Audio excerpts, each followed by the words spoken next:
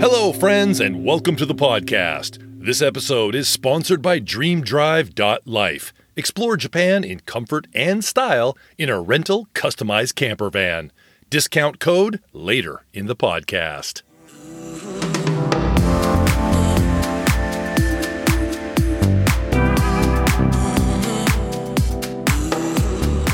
Hello, everybody. This episode, it's beautiful travel stories from rural Japan, fascinating historical storytelling, and insightful cultural observations with Diane Tincher. Diane has been in Japan for 35 years, lived in Kagoshima for 26 years, the mother of 8 kids, and the owner of the must-see website, More Than Tokyo. She is a prolific writer of little-known historical stories she researches in Japanese, an accomplished tour guide for Walk Japan, and her knowledge of Japanese history, folklore, and idyllic rural travel spots is second to none. Today, you will hear stories where you can hike an active volcano, a brief history of Amaterasu, the Japanese sun goddess, and the Tanokami, cute little rice field gods. Also, 2 reasons English in Japan is so wacky, and the only occasion when Japanese are never humble. Get ready to take notes. It's a unique travelogue mixed with entertaining history, fun cultural missteps, and language faux pas. Direct from Tokyo, this is Now in Zen with Diane Tincher. So, Diane, recently I'm discovering many foreign writers living in Japan who write about Japanese culture, travels, food and beverage, etc., including yourself. Why am I seeing so many Japan insiders writing great articles these days? Well, I can only speak for myself on that one. I love studying Japanese history, and I love stories. I've always enjoyed writing. So you put those together, and you have me writing obscure stories of Japanese history. But pre-COVID, I used to lead tours with Walk Japan, and I would take people along the Nakasendo or the Kumano-Kodo. The Nakasendo is the old Edo-era road that went through the mountains, as the name Nakasendo means, from Kyoto to Tokyo. And the Kumano-Kodo is an old series of pilgrimage routes on the Kii Peninsula in Wakayama. It's not the Tokaido-sen? The Tokaido also connected Kyoto to Tokyo back in the Edo era, but Right. that went along the coast. But the Nakasendo was also used for the daimyos to go from their local places to Tokyo, as they had to do every other year. It was called the Princesses Highway because the princesses that would go to marry the shoguns traveled along that mountain route. So you do know your history, I can tell already. We were going to get to some of these historical stories, but you're jumping right in. I love it. So once the borders closed with COVID, I had no one to tell my stories to. That factored into my writing as well. I really am seeing a lot of writers. I think it's a combination of, as you said, the pandemic, people needing a creative outlet. Also, the technologies have advanced. There's so many new platforms to write on. That's true. I discovered your writings on Medium, on Japonica. Why did you choose the Medium platform, and specifically, why did you choose Japonica for your writing? Well, funny thing about Medium, when it first started about maybe 10 years ago, I became a subscriber, and I subscribed for 2 years because I liked the concept of supporting people directly for good writing. Yeah. But it was funny that I didn't connect it at all as an opportunity for myself to write. And just recently, last year, it dawned on me, well, I could write there too. I started in the hopes of gaining an audience for my writing and even perhaps maybe making a few yen. I'm a subscriber as well. It's not expensive at all. It's like, what, $5 a month or something like that? Yes, it's very reasonable. I started my own pub on Medium last year, More Than Tokyo. But then when my website started, I deleted my own pub. Well, whether that was a good decision or not, I don't know. But that's what I did. And I also write for Japonica, but I also write for Coffee Times or just different publications that I want to submit something to. I'll see if I can become a writer and submit something to them. Coffee Times is another Medium platform, right? Correct. Another publication. Anybody can start a publication on Medium. Okay, so that's the correct terminology. Japonica, Coffee Times, they are publications on the Medium platform. Correct. Okay, got it. Your website, it's called More Than Tokyo, with a byline exploring the wonders of a rural Japan. I used to work in the travel industry, and I still have a soft spot for that industry. So when I came across your website, I thought this focus, this content is brilliant. Could you share the backstory of More Than Tokyo? I've lived in Kagoshima for about 26 years. That's definitely out of Tokyo. Around Kagoshima, you can see Heian era, 1,000 years ago, Heian era graves, tombs, and statuary. I always wonder, why do people go to Kyoto? I mean, Kyoto's so crowded, and you could just go outside to rural areas and find these beautiful old statuary, beautiful old shrines and temples that are just amazing. And I was talking to my kids on a group chat saying that very thing, and I was saying, Japan is just so much more than Kyoto. And then one of my sons said, wait a minute, most people think of Tokyo when they think of Japan. Wouldn't you think it's more than Tokyo? I was like, yes. And so right then and there, my oldest son said, I'm going to buy the domain name. And that's how More Than Tokyo was started. So since that time, I've been focusing on my website, putting more content, more original content there. Didn't you also plan to be a tour guide? I mean, this is obviously before the pandemic started. Wasn't that part of the More Than Tokyo website? No, I have been leading tours with Walk Japan, which is I'm a freelance tour leader. I really enjoyed taking foreigners on the different old roads of Japan. Things are very traditional, and that's where you can see the real Japan, in my opinion. For sure.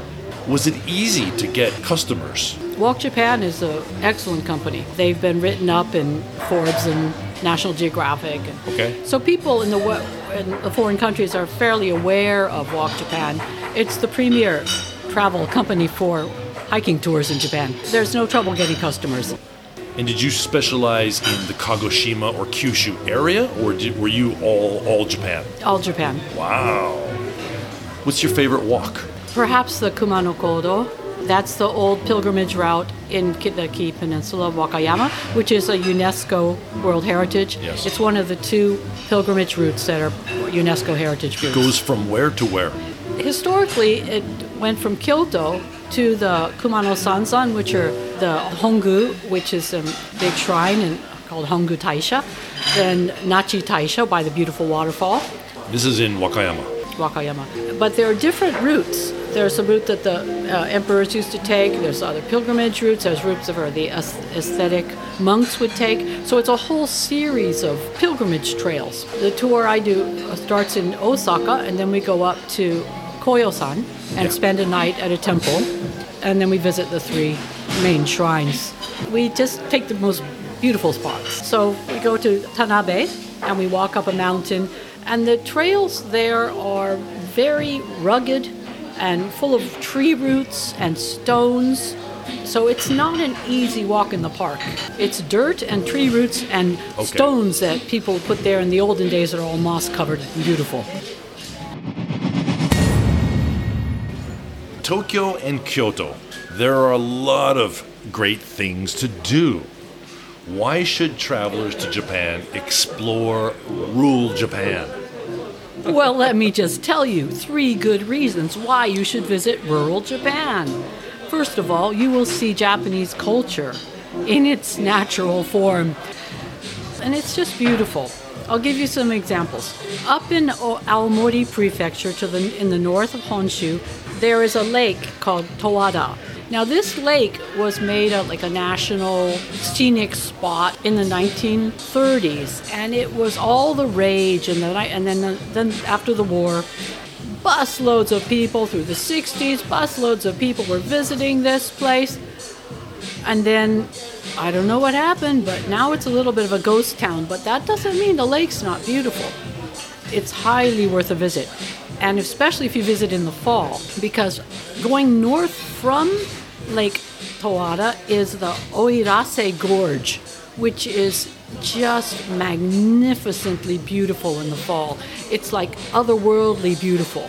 spend a day hiking the length of that gorge, and then the next day go a little bit north, and you're going to find a group of ponds called Sutanuma.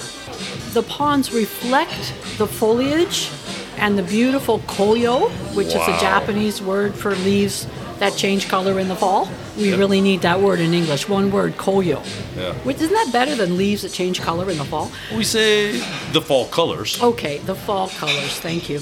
But anyway, they're beautiful. Still 3 reflected in the lake. Sounds it's gorgeous. Just otherworldly. That's just one place. That's in Aomori. Then you go down to Yamagata, and you should climb Yamadera. Yamadera, it means mountain temple. There's about 1,000 steps up, but don't be intimidated. They're not very hard. And you climb up there, and you see some spectacular views. Then after you climb back down, just go 4 kilometers to the east, and you're going to come to a place with the amazing name of Omoshiro Yama, which means interesting mountain. In Omoshiro Yama, there is a river called the Koyo River, and you hike along that river, and it's just spectacularly beautiful. This was not on any maps that I saw of recommended places to visit. I just stumbled upon it when I was going to Yamadera, and I was like, what is this Omoshiro Yama? What a funny name. And I saw that there was a hiking course, so I did it, and it was just breathtaking, amazingly beautiful. And maybe I saved the best for last. People should visit Kagoshima. There is an active volcano across the bay that spews forth ash and steam every single day. Up to the north is a beautiful volcanic mountain range. Have you ever hiked on a live volcano? If not, go to Kagoshima and do it in Kirishima. It's just gorgeous. You can hike up to the highest peak is Karakune Dake with 1,700 meters. Yep. Then you can hike down and around Onami Ike, which is the highest crater lake in the country, and then hike on back down to the plateau. Or you can go up Mount Takachiho, which is where the sun goddess, Amaterasu Okami's grandson, Nini, came down through the clouds and set foot on Takachiho, and that was when the gods came down to earth, and his great-great-grandson down the line was the first emperor of Japan, and this is why Amaterasu Okami is the ancestor of all Japanese emperors. You got to go and see that. Wow, after that story, you can't. You would think that would be the most sacred spot in all of Japan. You would think, huh? Don't forget Sengan-en. Oh, Sengan-en. That's in Kagoshima. Yes. Alex Bradshaw is going to listen to this podcast. Sorry, Alex. And if you don't mention Sengan-en, he's going to unfriend you. Yes, well, Sengan-en is the ancient home of the Shimadzu family, who were remarkable lords over the southern area of Kyushu for how many? 700 years was it, Alex? I believe that's correct. Wow. And their estate is still there, beautiful gardens, a beautiful house, definitely worth a visit. What's interesting about the Sengan Garden is that it uses what's called borrowed landscape, and it uses the Sakurajima volcano as the background borrowed landscape in the garden, which is quite a sight to see. That's amazing, and that's a very culturally a Japanese thing to do. Isn't it? So you've been talking about all these great sites, all this great history, but you've forgotten one important aspect of these adventures, Diane. Experiencing the culinary delights, the food and drink specialties of that region. And the locals are always so proud to introduce these to you. That might be the only area where Japanese are not humble. Oh, we have the best miso, or the sweetest corn, or the purest sake, whatever it is, they are willing to brag about it. This is true. And in Kagoshima, you've got some great culinary delights. Oh, yes, indeed. We have raw chicken. When I first moved to Kagoshima, we were in this little neighborhood, and we had a neighborhood meeting, and one of the farmers had just gone and killed a chicken, and he sliced it up, so we had chicken sashimi, and he was passing it around, not just the meat, but the heart, the gizzard, and the liver, they were eating raw. That was a bit much. But in Kagoshima, we have very delicious beef and pork and sweet potatoes. Yes. Sweet potatoes in Kagoshima are called karai imo, which means Chinese potatoes, because those potatoes came from China through the Ryukyu Islands via a man named Maeda, who brought them to his little garden in southern Kagoshima called Ibuzuki. But I'm very impressed at your level of knowledge. Approximately how much can you earn writing for Medium? You hear about these people that make thousands of dollars a month, and then you hear about people like myself that just make a few dollars a month, or like, hey, I covered my membership fee. That's great, I'm a winner. But I think the secret is that you have to write good quality content, and you have to have a lot of content on the site. Because I'm seeing articles I wrote last year, 11 cents or 50 cents or something. And if you have a couple hundred articles up, that's going to add up. It adds up. But I don't. I have maybe 60 articles or so on Medium. I do follow you on Medium, so if I go to your profile, then I get to see all of your articles, whether they're on the Japonica publication or the Coffee Times publication or your own publication. But if I go to Japonica, I see your article sprinkled in with all the other writers that they have on Japonica. But I don't think you're writing for Medium to retire. You're probably doing it as a creative outlet, because I can see that your writing is really inspirational and you put a lot of thought into it. And if you can make a little bit of money on the side, it's just a bonus. Yes, there have been some people on Medium that give advice to new writers, for example. Oh, post something every single day, post every day. And I'm like, why would you do that? Don't you want something with good quality? Like, I spent weeks researching some of my articles, like the one on Hattori Masanari, the ninja. That was really hard to research because there was so little written about him, and it was all these Japanese stories that contradicted each other. So I had to sift through them all and figure out which was the most consistent, which told the most consistent story, and then put that together. And that's how I got that story, but it took me weeks. Well, you're talking about quality over quantity. And I think there's a balance there. I think you do need to have a certain level. Same with a podcast. You need to have a certain level of consistency, but you need to have that great content, because people would rather read well-researched, well-written. They'd rather read one a month or one every 2 weeks than to read subpar or listen to a subpar podcast every other day. That's how I feel about it. Yeah, we're on the same page. Metaphorically, for sure. You are a great storyteller, especially when it comes to little-known stories of Japanese history. You write very intriguing titles, such as the Takarajima Incident, Tragedy on Treasure Island, or Japan's 3 most infamous vengeful ghosts. And when you research a lot of these historical stories, you research them in Japanese, don't you? I end up having to, because there's so little written in English. This podcast is one-on-one. It's an interview format. However, scripted stories with a single narrator format are very popular. Have you ever thought about creating your own podcast to bring some of these stories, because you're such a great storyteller, bring them to life in the single narrator format? You have the content for it. You could collaborate your blog and your writings on Medium with the podcast. So people could read about it or they could listen to it. I have never thought about that. Sounds like a good idea. Would you listen to it? I would. Explore Japan in comfort and ease with Dream Drive. Rent a customized camper van to go camping, take nature hikes, relax at onsens, or just discover the many beautiful places less traveled around Japan. Dream Drive has various camper vans for solo travelers and families. Go to dreamdrive.life to plan your next Japan adventure. Enter the coupon code ZEN and receive a sweet discount when making your customized camper van reservation. Dream Drive, the hotel on wheels.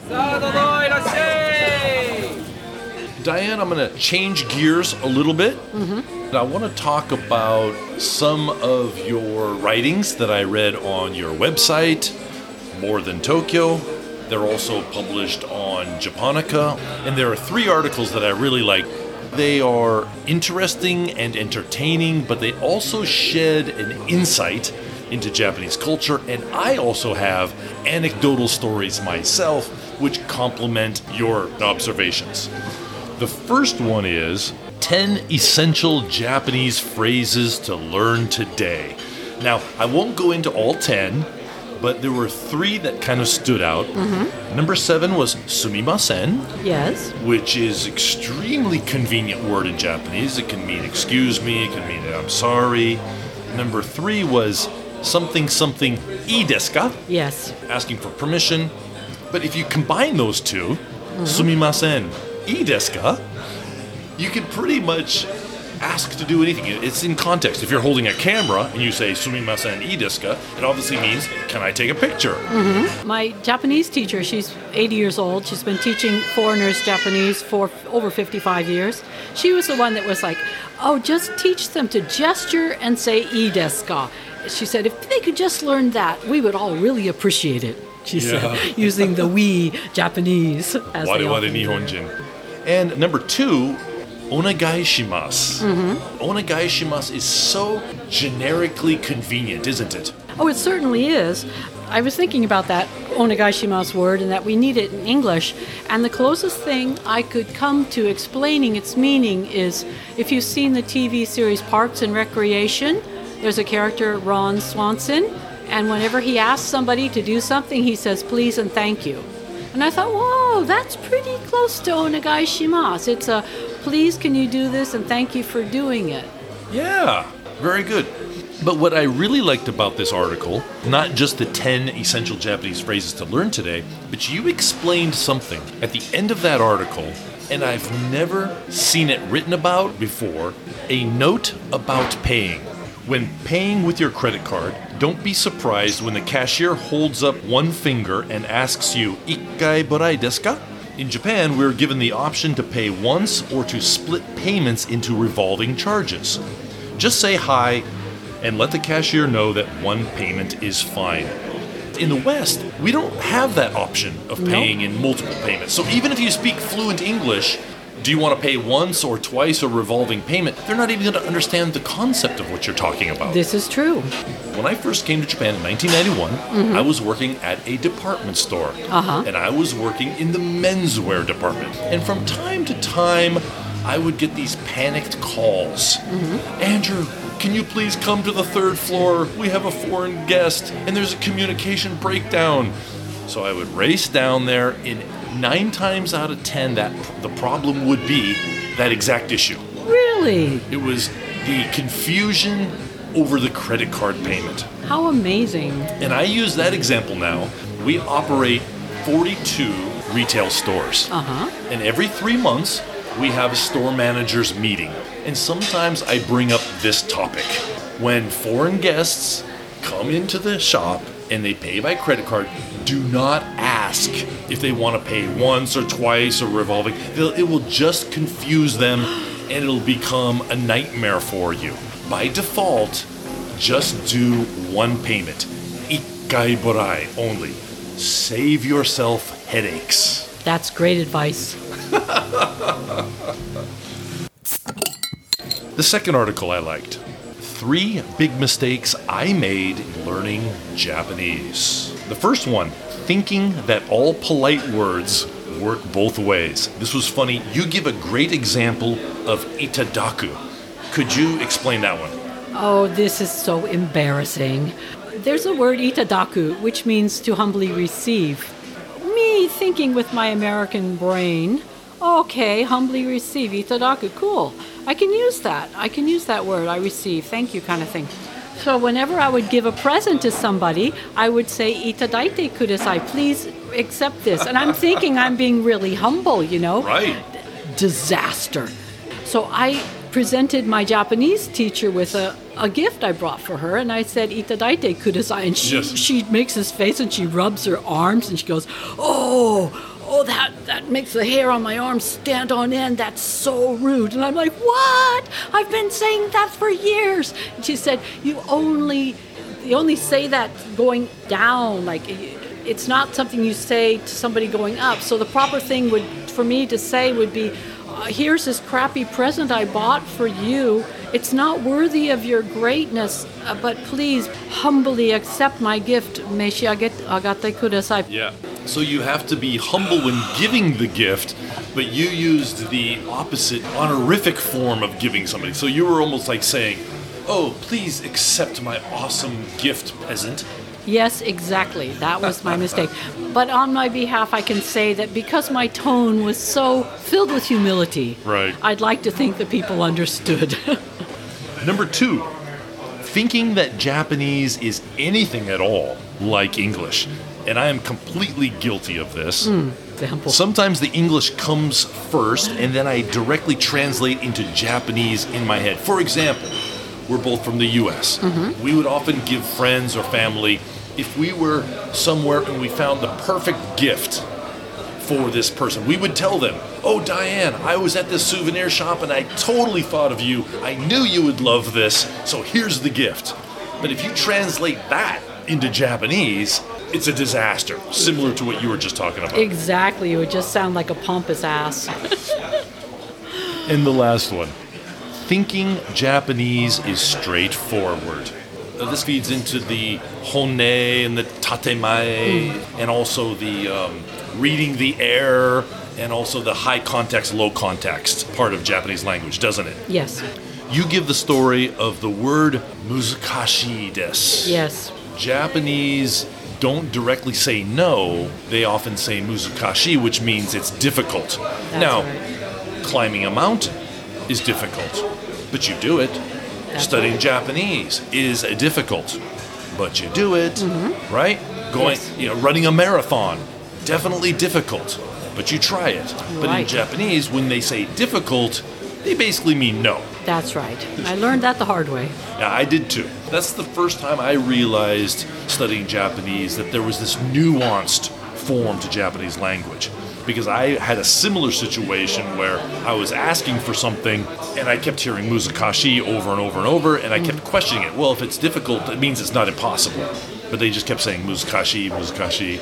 And I go, I see. They're just being polite. My early faux pas in Japanese. In Japanese, when you take an adjective and put so at the end, it means it feels like, or it looks like, or it seems like. So if you say muzukashii so, it seems difficult. Tanoshii so looks fun, seems fun. Or oishii so looks delicious.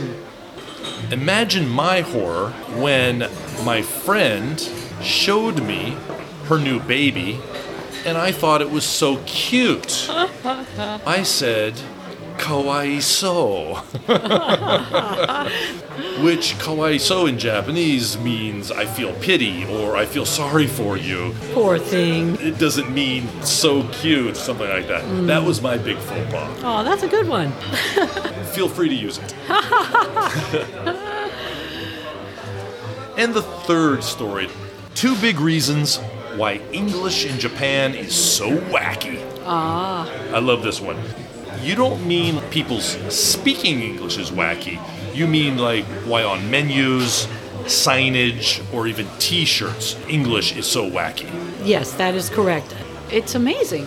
And so one would think, whoa, first blush, why doesn't somebody just check that? What's the problem? I mean, it's so easy to check it. But Right. there are some issues. What are those 2 reasons? Well, my first reason was that Japanese prefer to work with other Japanese. They feel more comfortable. There are societal rules. Japan is a country of rules, both written and unwritten. And the unwritten ones are vast.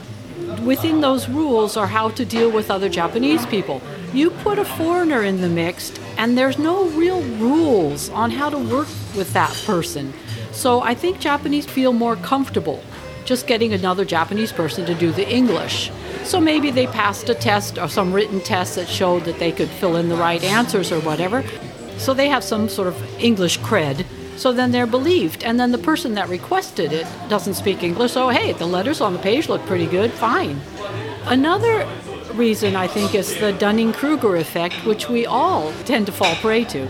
It's just the simple fact that for someone to understand their lack of expertise in a matter, they would have to have that expertise so they could see where they're lacking. We don't have that because we only know what we know. We don't know what we don't know. If a person does some English translation, they think they got it down because that's as far as their expertise goes. So they're naturally going to think it's fine. And then again, they hand it to the Japanese person that can't read English. Hey, looks good on the page. Yeah. But that's when you come up with something that I like to call word salad. Word salads. Oh, yeah. You just take a bunch of English words, you throw them on a page, and they look pretty nice in paragraph form. That's word salad. And you'll see a lot of English in Japan written in that style. Yeah.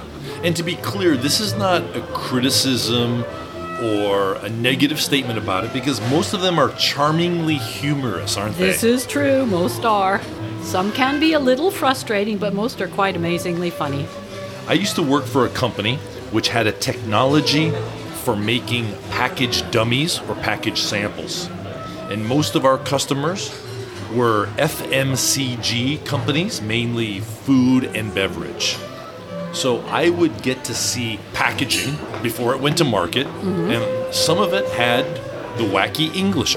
And I would contact the customer, and I would say, I'm a native English speaker. Your English is unnatural. Would you like me to correct it for you? 50% of the time, they would say, yes, please. The other 50% of the time, they said, no, thank you. We want to keep it as it is. How interesting. And they gave one big reason, but I suspect there was another reason. The first reason that they always gave, it's cosmetic English. Ah, It doesn't that's matter. a good way to call it. Yeah, it's cosmetic. It doesn't matter what it says, it just looks good. And we're fine with that. The second reason is the artwork was approved already. And if they have to change it, it means they have to go back through that approval process again.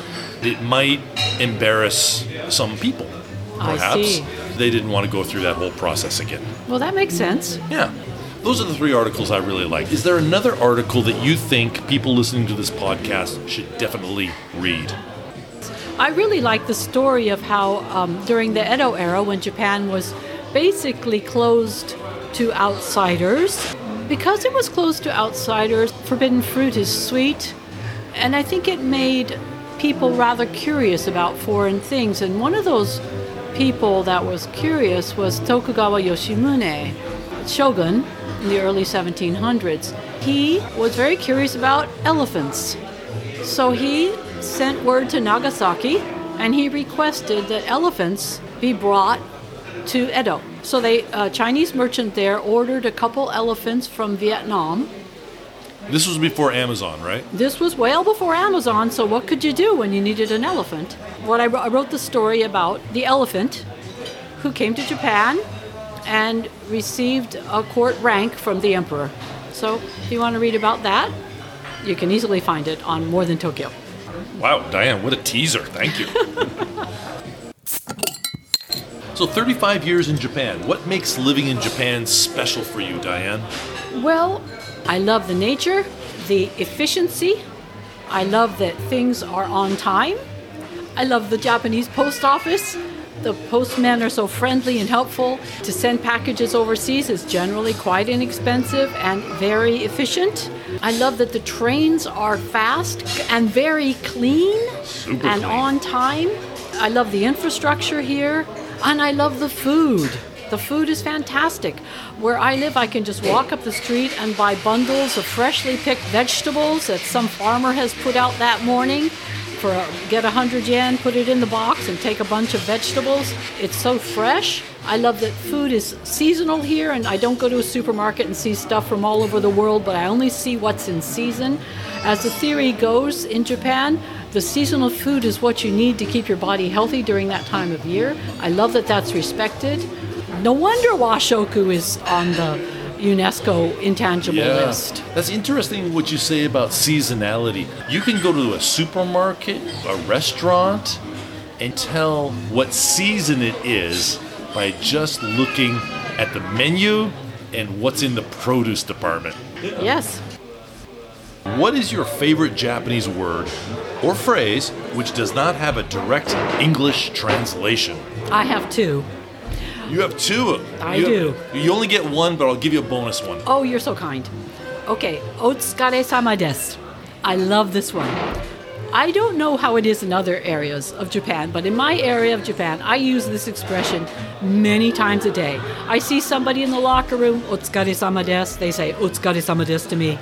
It's like our hello almost. I see somebody working in a field, otsukare-sama desu, they say to me. People walking down the street will tell me otsukare-sama desu, and I'm like, whoa. So what does this mean? It means literally you look tired. But the real nuance is I respect you, and I think what you're doing is worthwhile. That's a lovely sentiment. Usually it's said after work is done. It's a type of salutation to recognize your hard work and praise you for that. Very good. My second one is komorebi. Komorebi, you've probably heard that one. But that literally means sunlight leaking through trees. So what? Sunlight leaking through trees? You can picture it though, the sunlight filtering through the leaves, and the leaves are blowing in the breeze, and the sunlight is moving on the ground. Now, isn't that a beautiful thing?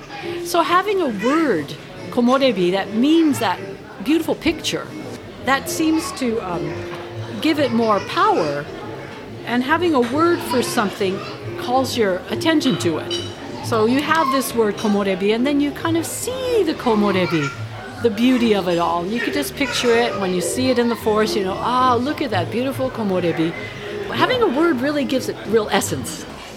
Yeah, it's similar to forest bathing. Shinrin-yoku, right? Yes. Shinrin-yoku. When you are forest bathing, you will see lots of komorebi. For sure. Wow, I like that word too. Diane, is there anything I didn't ask you today or anything that you wanted to talk about before we wrap it up? Oh, there are so many stories to be told. Southern Kyushu is famous for having rice field god statues. Nowhere else in the country are there rice field god statues, and they're called Ta no Kami, rice field god.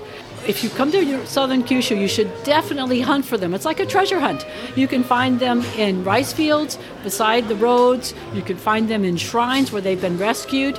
And they're just delightful little happy statues of a person holding a rice paddle, and they usually have like a basket on their head. Yeah. Super cute statues, and they even paint them sometimes during the year to show respect to them. So you'll see these amazingly painted statues called Ta no Kami. Is it for religious purposes, or is it like a scarecrow thing?